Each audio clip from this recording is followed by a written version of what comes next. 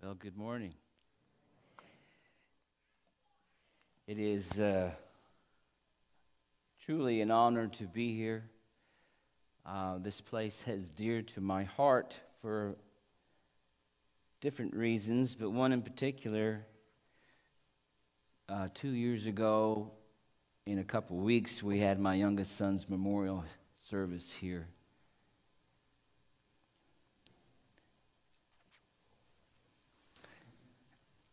I don't think I've been here since. I didn't think it would affect me, so hold on just a minute. Forgive me, I didn't expect this. So I am honored to be here. I am truly, this place is dear to me for obvious reasons. The brotherhood is even the cherry on top. The fellowship of Corey and Pastor Phil, and I know Mr. Pepper's over here, and so I'm truly amongst the brethren, and I'm truly blessed to be here. And the joy to know that there's a place like this so close. This is 12 minutes from my house, so it's kind of fun, And so I'm very honored to be here. I trust that the word that I have is from your Heavenly Father to you through me. I trust it is. It's found in the book of Ephesians, chapter 3. And as you know from any time of being a Christian and going through the New Testament, as I know you do here, you know from the book of Ephesians, it's filled with such lofty doctrine, especially the first 3 chapters. And the doctrine that Paul lays out in those first 3 chapters is written to encourage believers to stay the course, no matter the waves that come against us. And it's, as it says in chapter 4, verse 1, it's to walk in a manner worthy of the calling. And you must know what your calling is. And the calling is the first 3 chapters of the book of Ephesians, the lofty heavenly doctrines, like election, predestination to adoption, being sealed in the Spirit. Those are the heavenly doctrines that are true of every single believer. And so one of the things Ephesians does as he lays out these doctrines, as he lays the basis for the unity of the faith.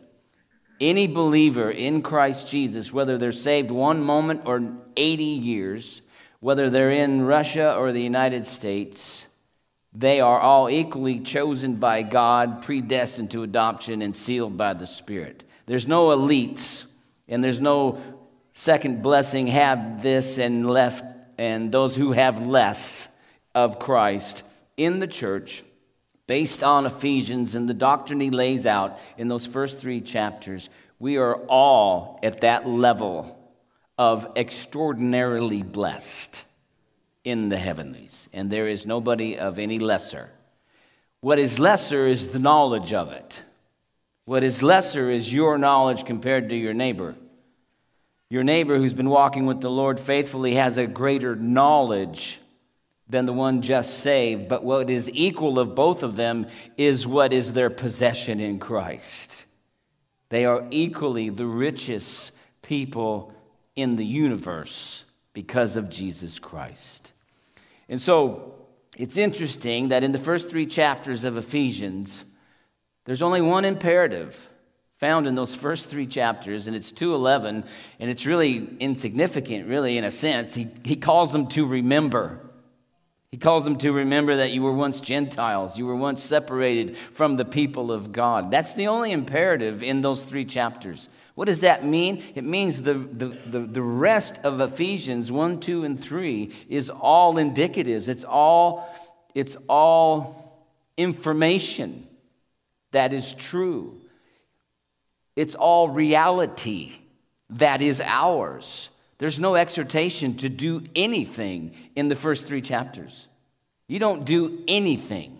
You just receive. Okay?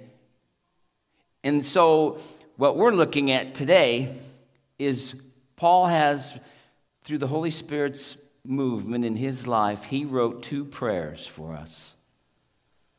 For every subsequent generation since the first century, to read how a man of God moved by the Spirit prayed for church.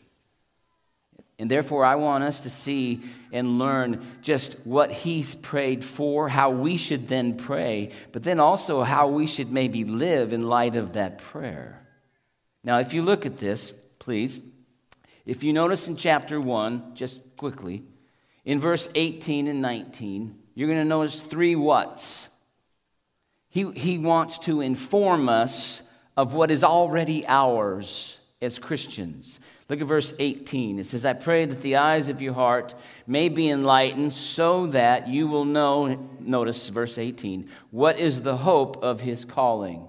Oh, by the way, I'm using the New American Standard, and I was told it's the one that Jesus used, so I hope that's the one you're using. If not, I'll pray for your sin-sick, shriveled-up souls. Sorry, Corey. Secondly, what are the riches of the glory of his inheritance in the saints? The third in verse 19, and what is the surpassing greatness of his power towards us who believe? And he goes on to say the power that raised Jesus from the dead is what is at our disposal. Can you imagine? At our disposal, for our use, is the power that raised Christ from the dead.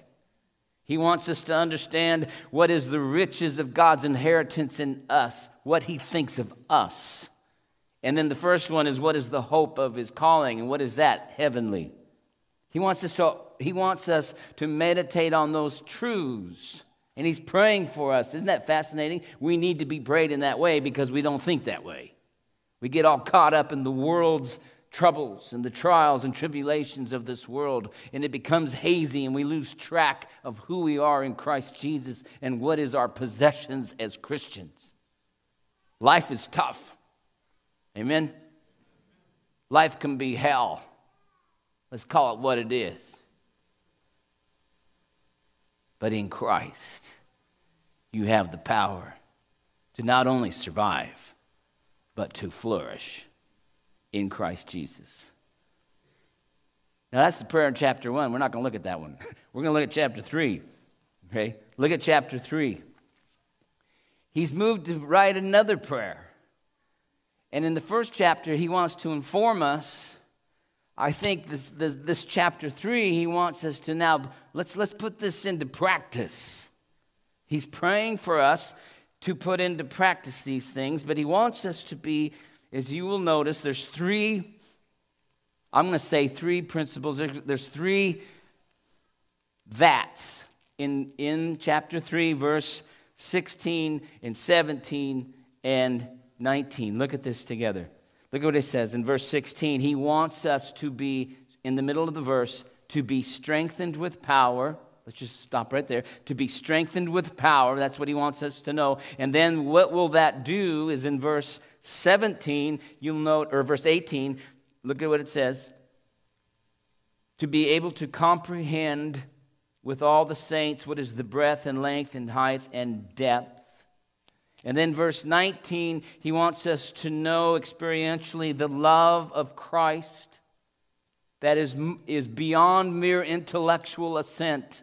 It surpasses any intellectual understanding. It goes beyond that. And the end of this, notice in verse 19, I think it's sequential here. Verse 19, you'll notice in the middle of the verse, that you may be filled up to all the fullness of God.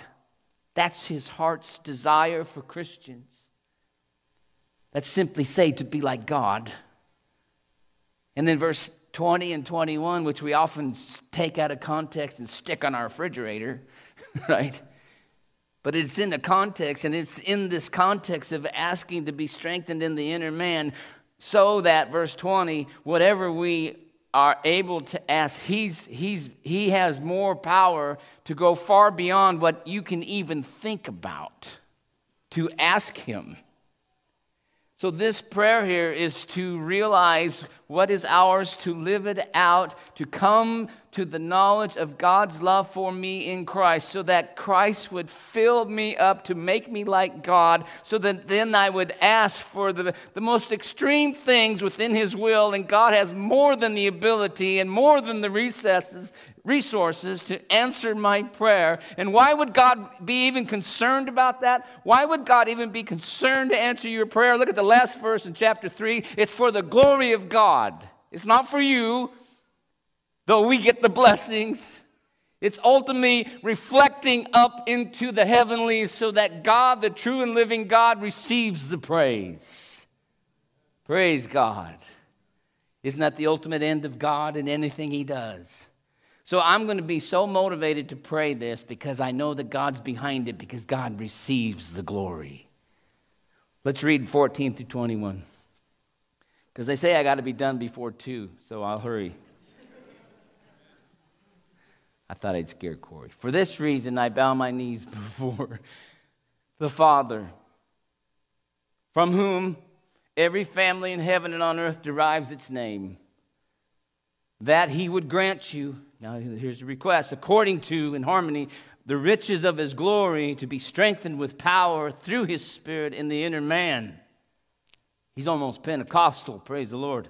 Verse 17, so that Christ may dwell in your hearts through faith, and that you, being rooted and grounded in love, may be able to comprehend with all the saints what is the breadth and length and height and depth. Verse 19, and to know experientially, personally, intimately the love of Christ, which surpasses knowledge, that you may be filled up to all the fullness of God. Now to Him who's able to do far more abundantly beyond all that we ask or think, according to the power that works within us, to Him be glory in the church and in Christ Jesus to all generations forever and ever. Amen. Let's pray and go home. Amen, right? Preachers are always in danger of ruining the text of God by getting in the way, aren't we? We're always in danger of ruining a good text. I trust I won't do that today. Look at where he goes here, please. And I'm going to blast through this as fast as I can, but hopefully it'll be a blessing to you. In 14 and 15, you notice to whom he prays. It's to the Father. Now, there's many trees killed on verse 15. I'm just going to say this. He's the Father of every believer, whether they're in heaven or on earth. He's the Father through redemption, okay? Now, if you want to say He's the Father of all people by being creator, like Acts 17 says, okay, He is the one and only Creator. He's the one and only Father of the redeemed. Notice, this is to whom He addresses His prayer. He does the same thing in chapter 1. His prayer in chapter 1 is addressed to God the Father. In the Trinity, the Trinity is always involved in Paul's prayers. In chapter 1, he's praying to the Father that the Son would be glorified and the Spirit would do the power. In chapter 3, he prays to the Father that verse 16, the strengthened by His Spirit. Verse 17, that Christ may dwell. You have the Trinity there. The Trinity is always active. Yes, you can pray to the Son, and yes, you can pray to the Spirit, but primarily in the New Testament, our prayers are addressed to God the Father.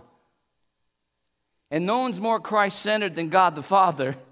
So there's not competition. Jesus isn't up there in heaven saying, golly, how come you never pray to me? You always pray to my dad. I'm here too. I'm equal. I'm in the Trinity, right? You talk to some people and they kind of think that way. You know what? Pray to God the Father and the Son will applaud you. Because isn't that what He does? It isn't, according to 1 Corinthians 15, when everything's all wrapped up and the bow's tied on it and God's perfect will is done, the Son will hand everything over to the Father. So that God is God in all things. Amen? He bows His knee in verse 14. Now remember, the authors of Scripture just don't choose words willy-nilly. That sounds like a good thing to say. Let's bow our knees. No, obviously, he's got a point here. What is bow the knees showing? Bowing the knee shows a submission, a humility, a true need for God to do something, to bow your knee. Isn't that how you pray when you are so broken or so distressed or so much in need? Don't you fall on your face before God and pray, Lord, do something? This is what he's showing the seriousness of this issue here. The picture, the posture of prayer in this text is one of a man in desperate need. That's the best place to be. He bows his knees before God the Father. Verse 16, he asks that he, God the Father, would grant you, would give to you.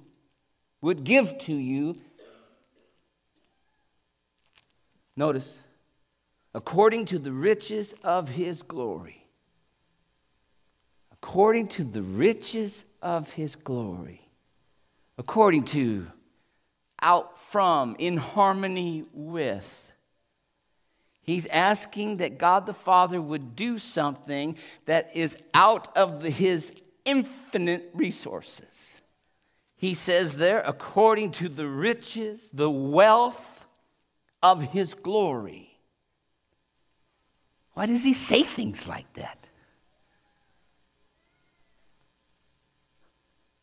He's calling on God the Father to act and give out of the infinite, untappable resources, notice, of his glory.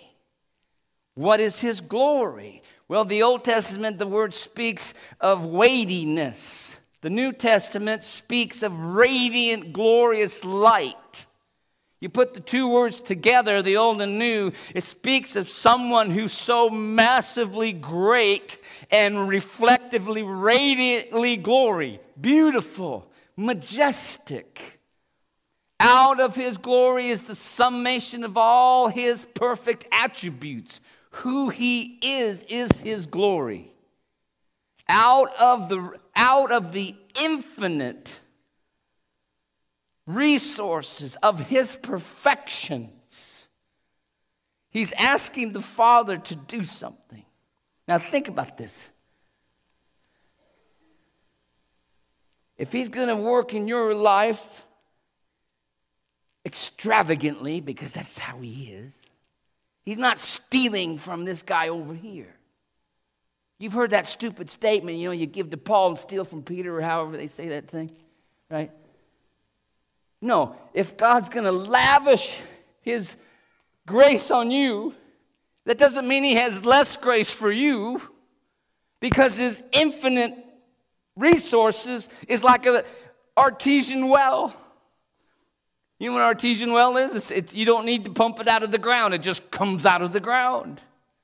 This is the infinite glory, the riches of the glory of the Father, from which what he's going to request for you and I and for the Ephesian church, and you're going to begin to pray this way for each other. You're going to call on God out of his infinite resources in verse 16. Notice where he starts. To be strengthened with power through his Spirit in the inner man. That's extremely Christian, by the way. Because only Christians are indwelt by the third person of the Trinity. Only Christians are indwelt by God. He's asking here that from his glorious riches, that he would give strength through the power that comes from the Holy Spirit. And where does it take place? In the inner man. Now, I want to be as Pentecostal as Paul. Not as Pentecostal as Benny Hinn. I want to be as Pentecostal as Paul. All right? No amens? You're a Baptist church, man. There's an amen club, man. Let's get it on. Right? Yes, brother, yes. We want to be as Pentecostal as Paul, right? We want to be as Pentecostal as the Bible allows me to be. Don't shy away from the truth. Don't be afraid of your feelings. Just don't let them rule your day. Amen? Thank you. Now I'm amongst brethren. Now we're amongst the Baptists, right? I'm a Baptist, so don't take this wrong, man, right? So, okay. Look at what it says. I lost where I was, but verse 16. Oh, yeah. Strengthened with power through his Spirit in the inner man.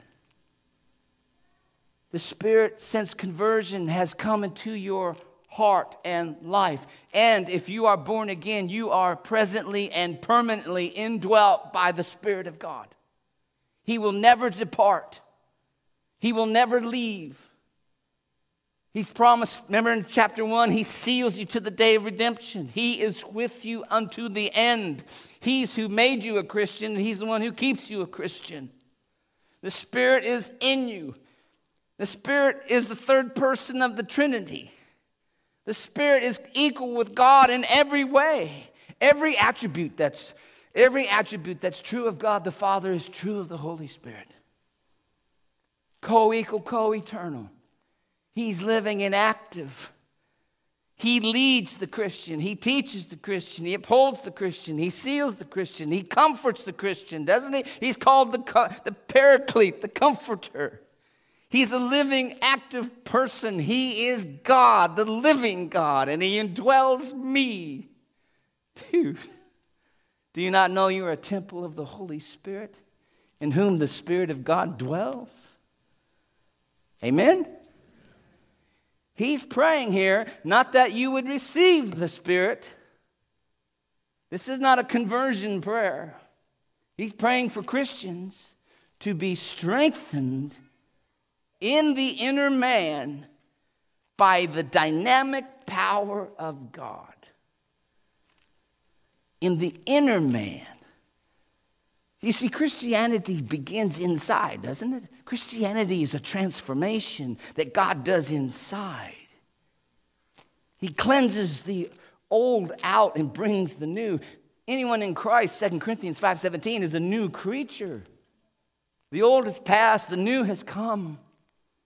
We have a new mind, new passions, new desires. We are new creatures. We are indwelt by God. And God in our inner man is renewing us day by day. This is a prayer that the Holy Spirit would have his way with you. The power that created, the power that sustains, the power that sustains yet to this day the universe is the power he's calling upon to give you strength. You know what that means? There is nothing more powerful than that which he's praying for. Nothing.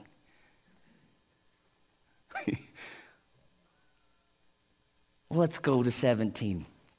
Look what he says here. So that. That's a purpose statement. There's a couple of them sprinkled here. So in other words, why does he ask for this? Is so that, purpose, and look what he prays. 17. What's the purpose of being strengthened in the inner man? So that Christ may dwell in your hearts through faith. And your first thought ought to be, now wait just a minute. I thought he already did. Didn't he come to dwell in your heart the moment you were converted? Yes. So this is not a conversion text. He's talking to Christians. Well, what does he mean then when he says, dwell in your hearts through faith? The word dwell is an interesting term. It has, the Greeks often will put prepositions on front of verbs, and it changes either the word or it intensifies it. Just depends. This here has the preposition attached to a word which means to live in a house, so to speak. But the preposition, it intensifies it. In other words, it has the idea of being settled down in. The best illustration I could come up with is living at some dwelling, but I'm not real comfortable there. You ever lived in a place like that? Right? It might be where I live, but it's not real homey, right? I lived in an apartment first time I moved to Folsom. I'm not from apartment country, right? That was like being puckered up in a closet, you know. I mean, it was home, and I was thankful, but I wasn't real comfortable there. That's the word here. Now look at this again. He's asking that we would have the strength through the Holy Spirit in our inner person so that Jesus Christ, second person of the Trinity, the Son, may be settled, dwelling in, comfortable in, at home. Where? In my heart. Interesting.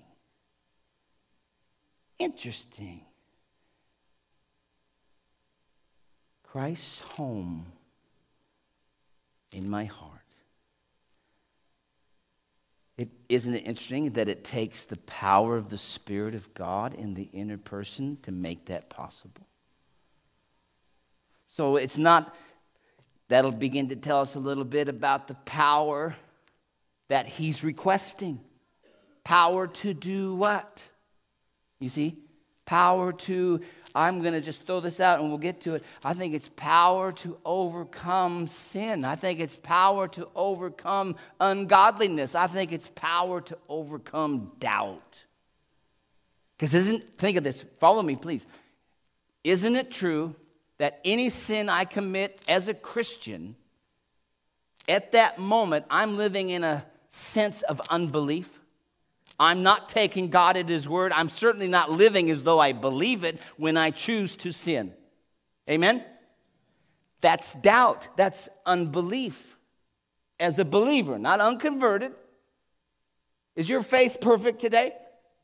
No. Some of you might be up here, man, you're just 9 foot tall and bulletproof, and the rest of us might be floundering down with just our head above the water. But we're believing.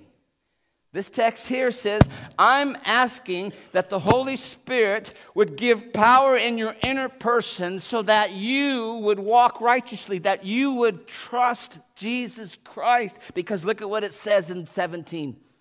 So that Christ may dwell in your hearts. How? Through faith. Do you see the connection? The power in the inner person is to produce a greater faith. Father, help my unbelief. Help me to trust Jesus Christ. Hey, man, and some of you who have been through many trials and tribulations and those who've experienced death of loved ones, you know this verse. There is no way to survive apart from the power of God in the inner person, man. It says, Jesus is true, trust him. In the darkest hours, all you have is Jesus Christ. And that's from the power of God. It's not from you. It's a gift of grace. But he prays for Christians to experience the power of the Holy Spirit in the inner person that produces a greater faith in Jesus Christ. The result is Christ is at home in your heart. That's what this is talking about. And it's all related to doctrine. It's all related to truth. That which Christ, who he is and what he's accomplished on your behalf. You know, there's this really strange railroad track right here. And it really throws me off here. I need to learn how to straddle the track, I guess. Does that make sense? You'll have to go home and make sure it's true. But does it make sense?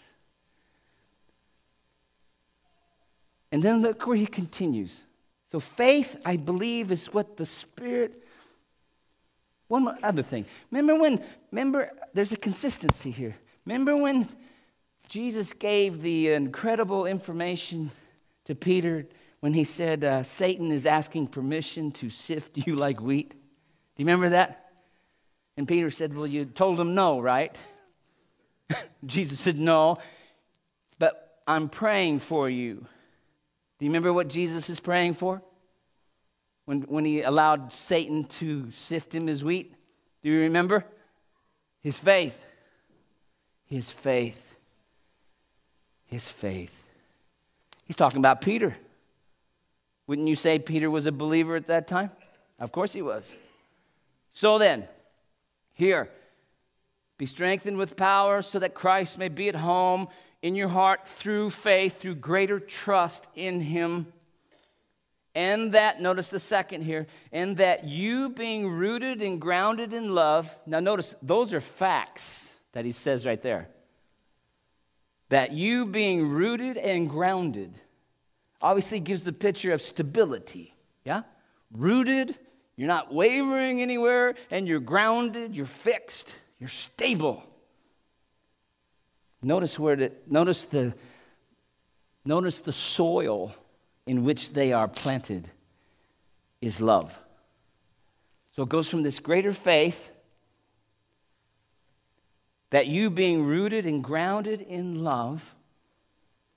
Now I'm going to say this is being rooted and grounded in God's love for me, because my love for him is imperfect. My love for him waffles, doesn't it? Just like my faith. Do you love God with all your heart, mind, soul, and strength 24/7? No. So this is not your love you're grounded in. This is his love for you. Now look at this. That you being rooted and grounded in love, what comes about from that wonderful reality is verse 18. Do you see it? Being rooted and grounded in love, that you may be able to comprehend with all the saints what is the height, the breadth, the length, and height, and depth. I'll stop him right there. Notice in verse 18, what comes about from being grounded in the love of God is that you have the ability to comprehend. Where does that take place? In your mind. In your mind. You see, Christianity is about the mind, the inner person. The heart and mind are often interchangeable, aren't they, in the scriptures? It's your inner person. It says there that you would be able to comprehend, come to an understanding, get a grip with all the saints. This takes place in your mind, this comprehension. And notice it's not just for you as an individual in verse 18, but with all the saints. All the saints. Saints, as you know, is just someone who is born again, not one who's about to be worshiped. A holy one. If you're in Christ, you're a saint. And notice, it's the result of being fixed and grounded in the love of God is that you may be able in your mind, in your heart, in your inner person to comprehend, to apprehend with all the believing ones, the saints. Notice what he's asking in 18. What is the breadth, the length, the height, and depth?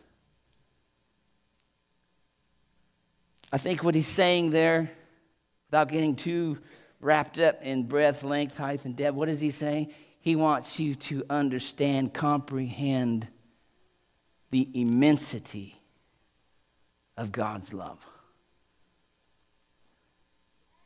Breadth. You can't, it's as east to the west. You can't put your arms around. The depth. How deep can you go and get away from love? And does his love run out the deeper you get? No, of course. How about height?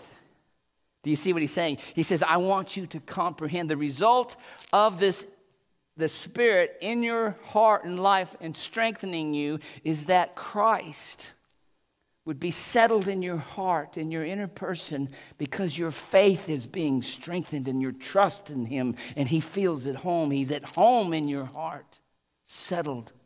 And he wants, the result of that is being grounded and fixed in the soil of divine love, and the result of being fixed in the love of God, not wavering. Can I say to you,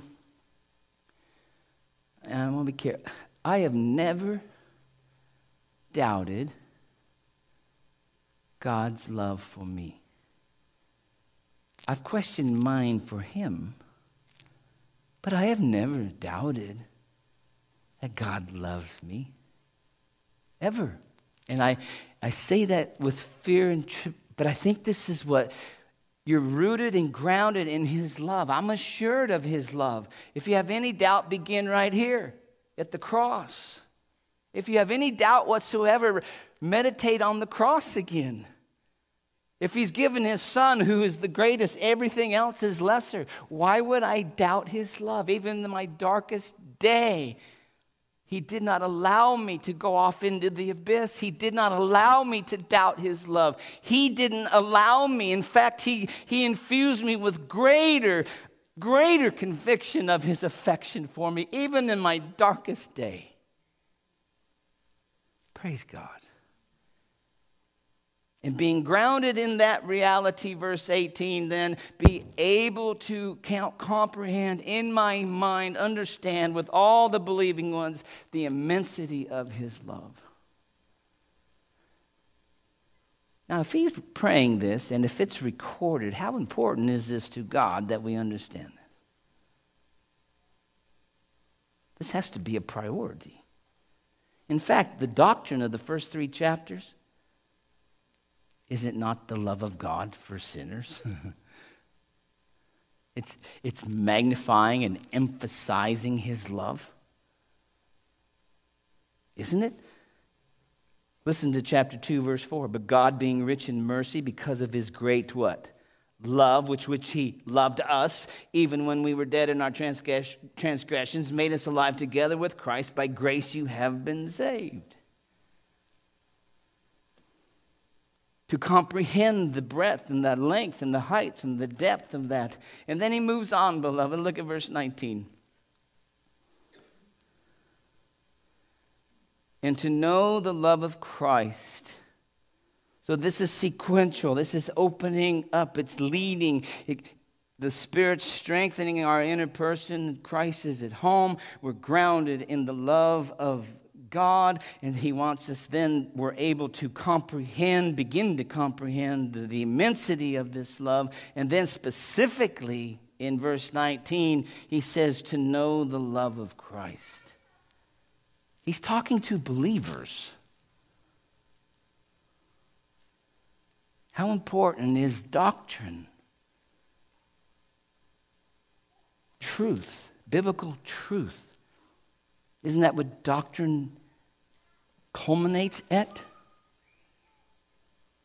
Doctrine culminates in the love of God.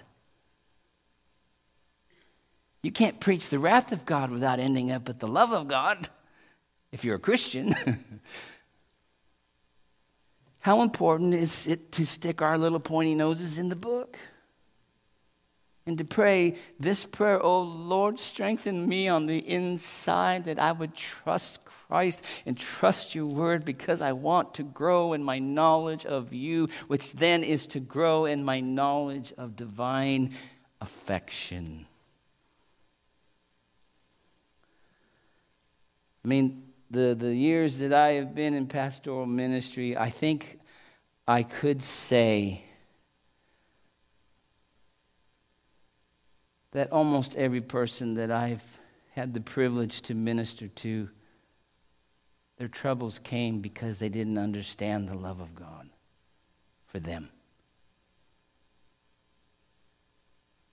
And if God should use you to show them the love of God, you see the light come on. Because when you understand God's love for you, it makes you rock solid. That's what verse 17 is talking about, being rooted and grounded in love. When you lack an understanding and belief in God's love for you, you're like a shallow weed, man, in a sandy soil. Easily uprooted and easily swayed by the enemy. The devil is continually, isn't he, trying to convince you that God doesn't love you? Oh, you sinned again. You're out of here, dude. A holy God can't have you in his presence. You're too sinful. To which Martin Luther said to the devil, that's right. I'm a great sinner, but Christ is a great Savior. Amen? Devil, you ain't surprising me with this accusation. What about the things you don't mention that's in my heart? Right? That Jesus does know about. That Jesus went to the cross dying knowing they were in my heart. You see? That's doctrine. That's truth. And when those assaults come against you, you stand firm in the love of God.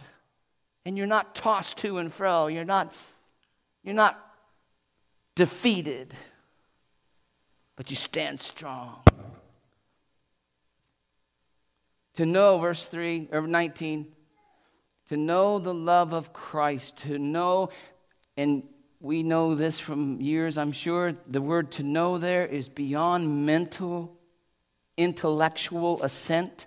It certainly includes that because you have to read doctrine and form your mind. But then this knowledge goes beyond and says the knowledge that you take in, now you experience in life.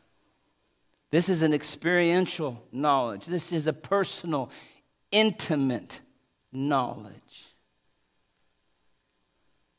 You who've been married any length of time, your knowledge of your wife is far greater now than it was the day you met her. And I'm talking the intimate, personal, I know how she acts. I know how she thinks. I know what makes her sad. I know what makes her happy. From experience. This is eternal life, says Jesus Christ. That they would know you, the living God, and Jesus Christ whom you have sent. Here he says to know the love of Christ. Can I ask you while you're sitting there, and just don't answer. We're not that Pentecostal. Just kidding.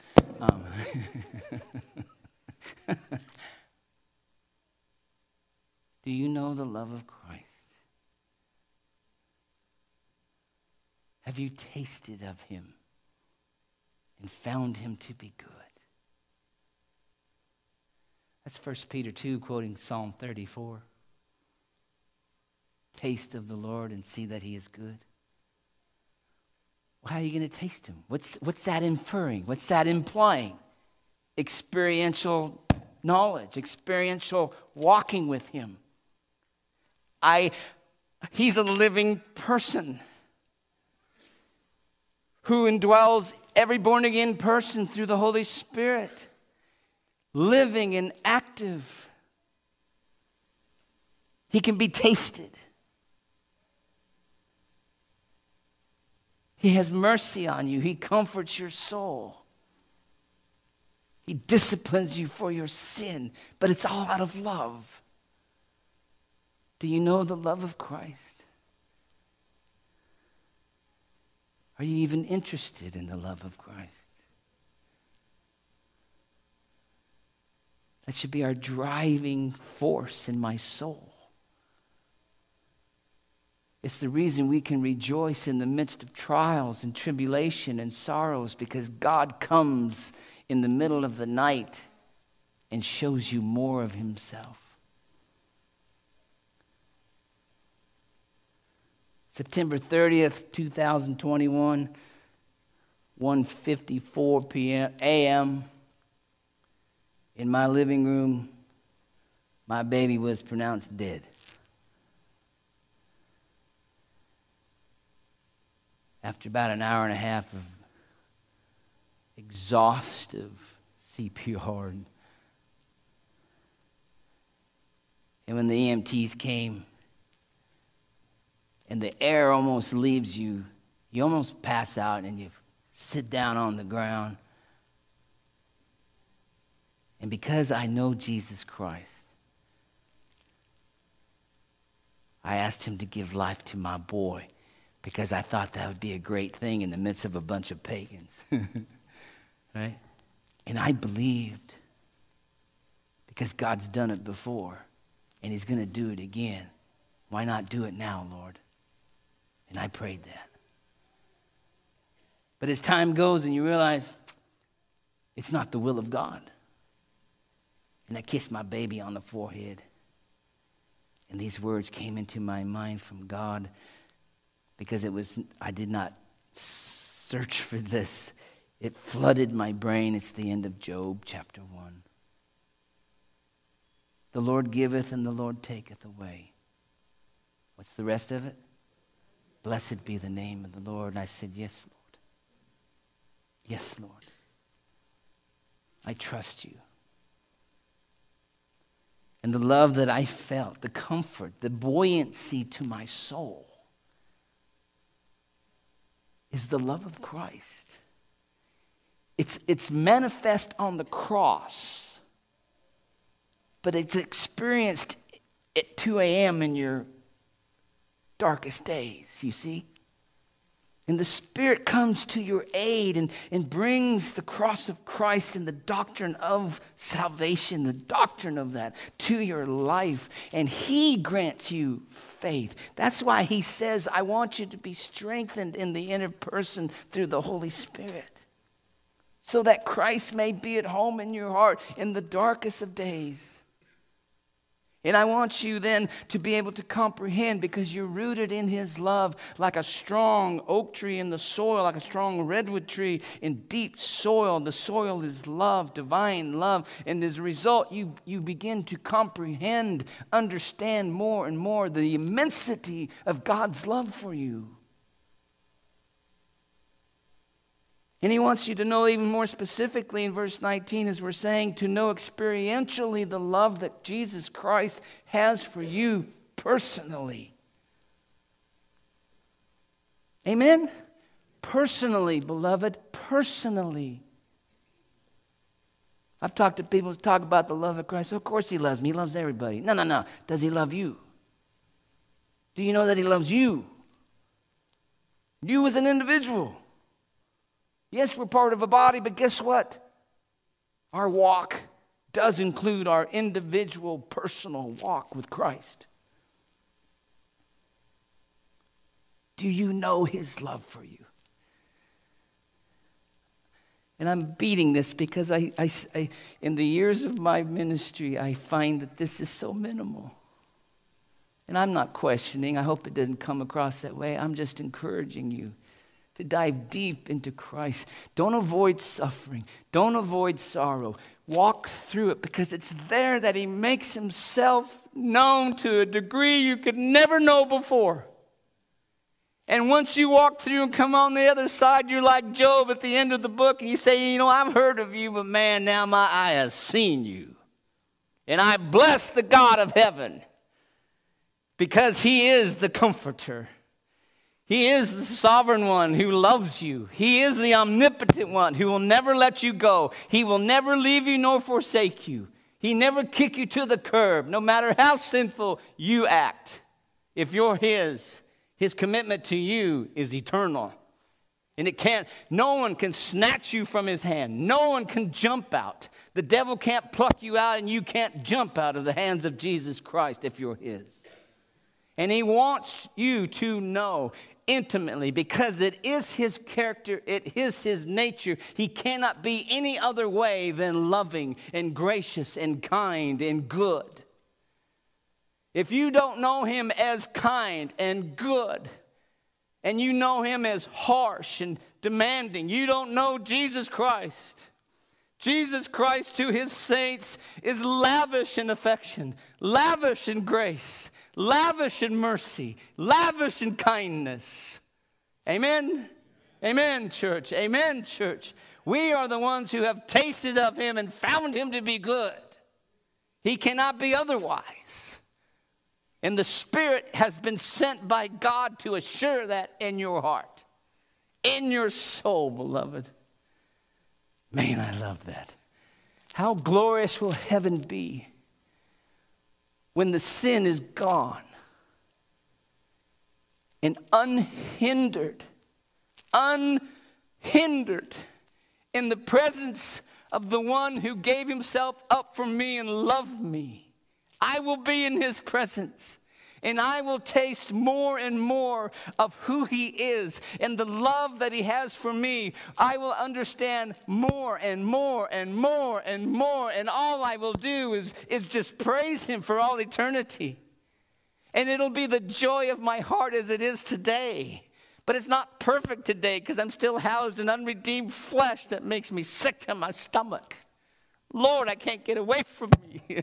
That's why Paul says, to live is Christ, to die is gain, and to depart to be with Christ is very much better. Amen? We're not masochists, we're realists.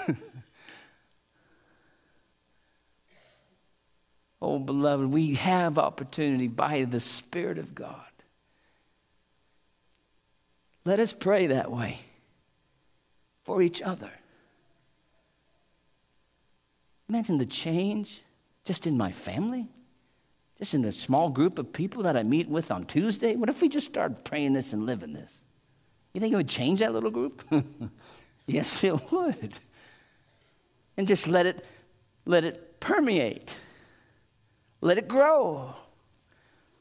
Look at, oh man, verse 19. And I'm sorry I'm rambling, but I'm weak. He is strong. To know the love of Christ, look what he says.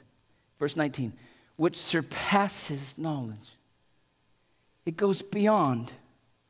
However, in other words, you cannot tax Jesus Christ. I mean, you hang out with me for about 30 minutes, and that might be long.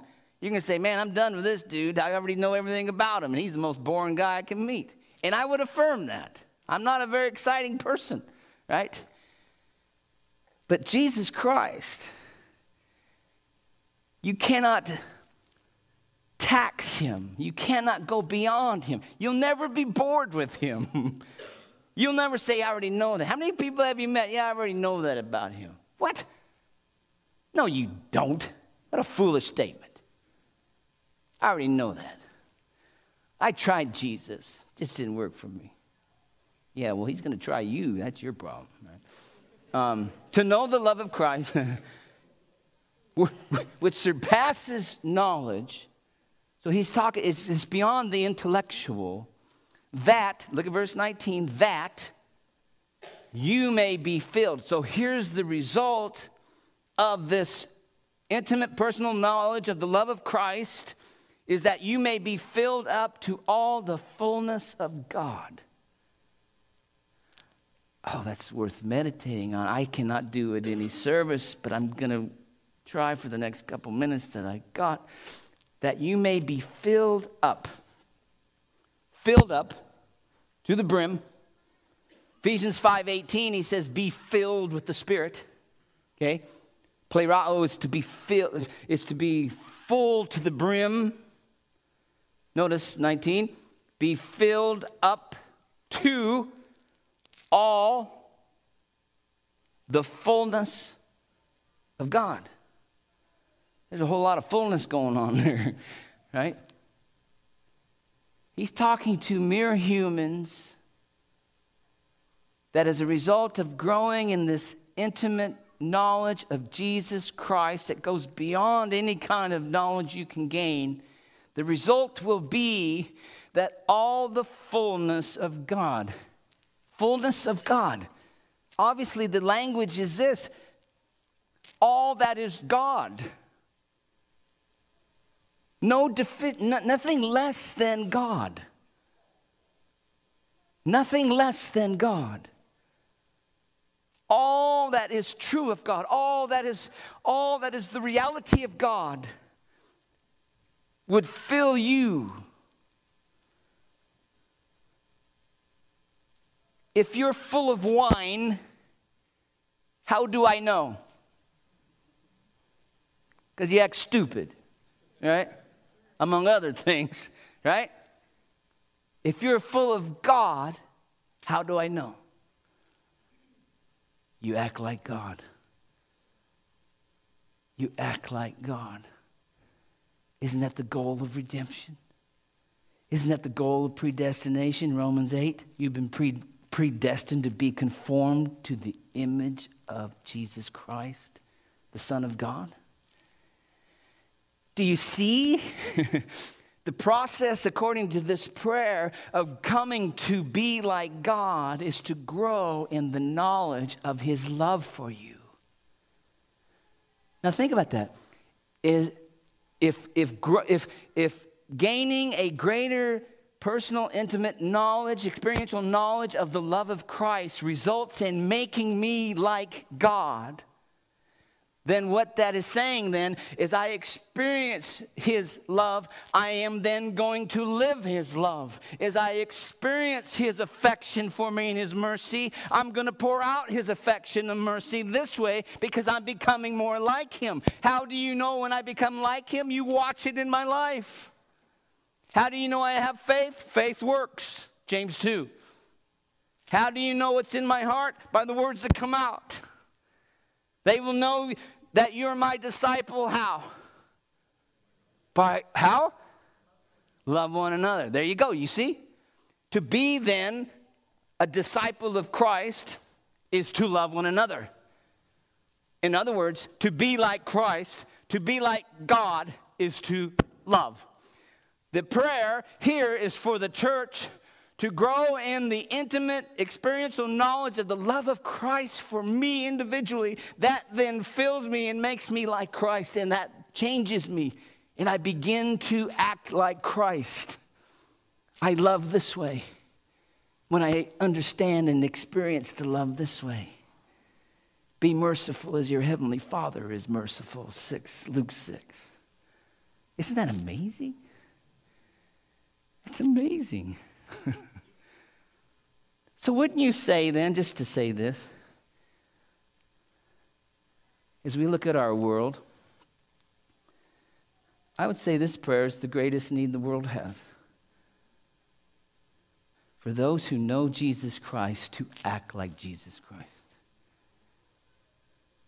Because it's then that the world will see who Jesus Christ is.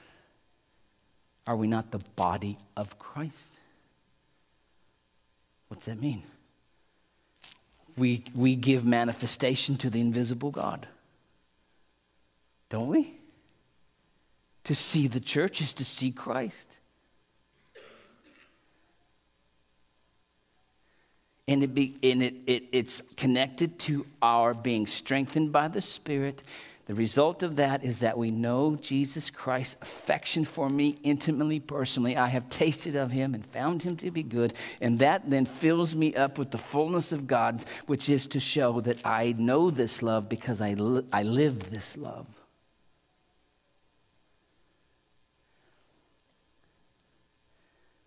This all seems impossible. If you're like me and you battle your own heart, and it's like, dang. The only person I love extremely is me, right? In fact, I love me more than anybody I've ever met. That's my problem, all right? I'm trying not to do that. That's your problem too, by the way. Not that you love me, but you love you, right? Verse 20, look what he says. It's not impossible. Now to him who is able, the omnipotence of God, to do far, look at the language here. To do far more abundantly beyond all that we ask or think. Is that stretching? I'm an Okie kid that struggles with the human language, and that's an amazing thought right there. Far beyond, abundantly, not only what I can ask, but even what I can think. You know what that tells me? I think maybe we don't ask near enough or think high enough. I don't think we ask. I think we're miserly in our asking. Oh, Lord, help my toenail. You know, those kinds of prayers. No. How about, you know what I'm saying, right? I don't think we ask for enough. I don't think we're guilty of asking God too much. How about that one? I don't think I'm guilty at asking God for too much, right? In fact, I know I'm not. Isn't that sad? When Jesus says, you have not because you ask not. Oh. You know what? He wants to give more than you and I want to ask. Because who gets the glory when he answers? God. Look at it again and I'll close here. Now to him who's able to do far more abundantly beyond all that we ask or think, according to, notice, the power that works within us. Who's that? That's the Holy Spirit. Verse 21 is where we'll close. To him be the glory, notice, in the church and in Christ Jesus, to all generations, forever and ever. Amen.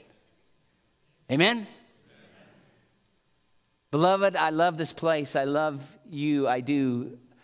I've been blessed by God because of this place in some of my most trying times. You're dear to me. But you know what? You're more dear to Jesus Christ. You are objects of his supreme affection. Don't let the devil or any fool tell you differently. You are a supreme object of his affection. Proof is that he died on the cross for you. Everything else is less. Everything else is less. If he's given you the greatest, what keeps him from giving the least? It's not good for you. Trust him. Pray this prayer, that we be strengthened in the inner person by the Spirit, that Christ would be at home in our heart, our faith would be strong, we would be grounded in his love for us, and we begin to get a grasp on just the immensity of his love, and that we would grow in this experiential, personal, intimate knowledge of the Lord Jesus Christ, so that we would be like him in our life. Nothing you can ask or think is beyond him, because it's all to his glory and praise. Thank you for listening. Let's pray. Father, thank you for your word. Thank you for your grace. Father, please take my feeble attempt. Use it for your glory. And I pray, Lord, that we would all grow in understanding and experiencing your love for us, that we might love one another to the praise and glory of our King. And so we pray in Jesus' name, and all God's people said, amen. Thank you.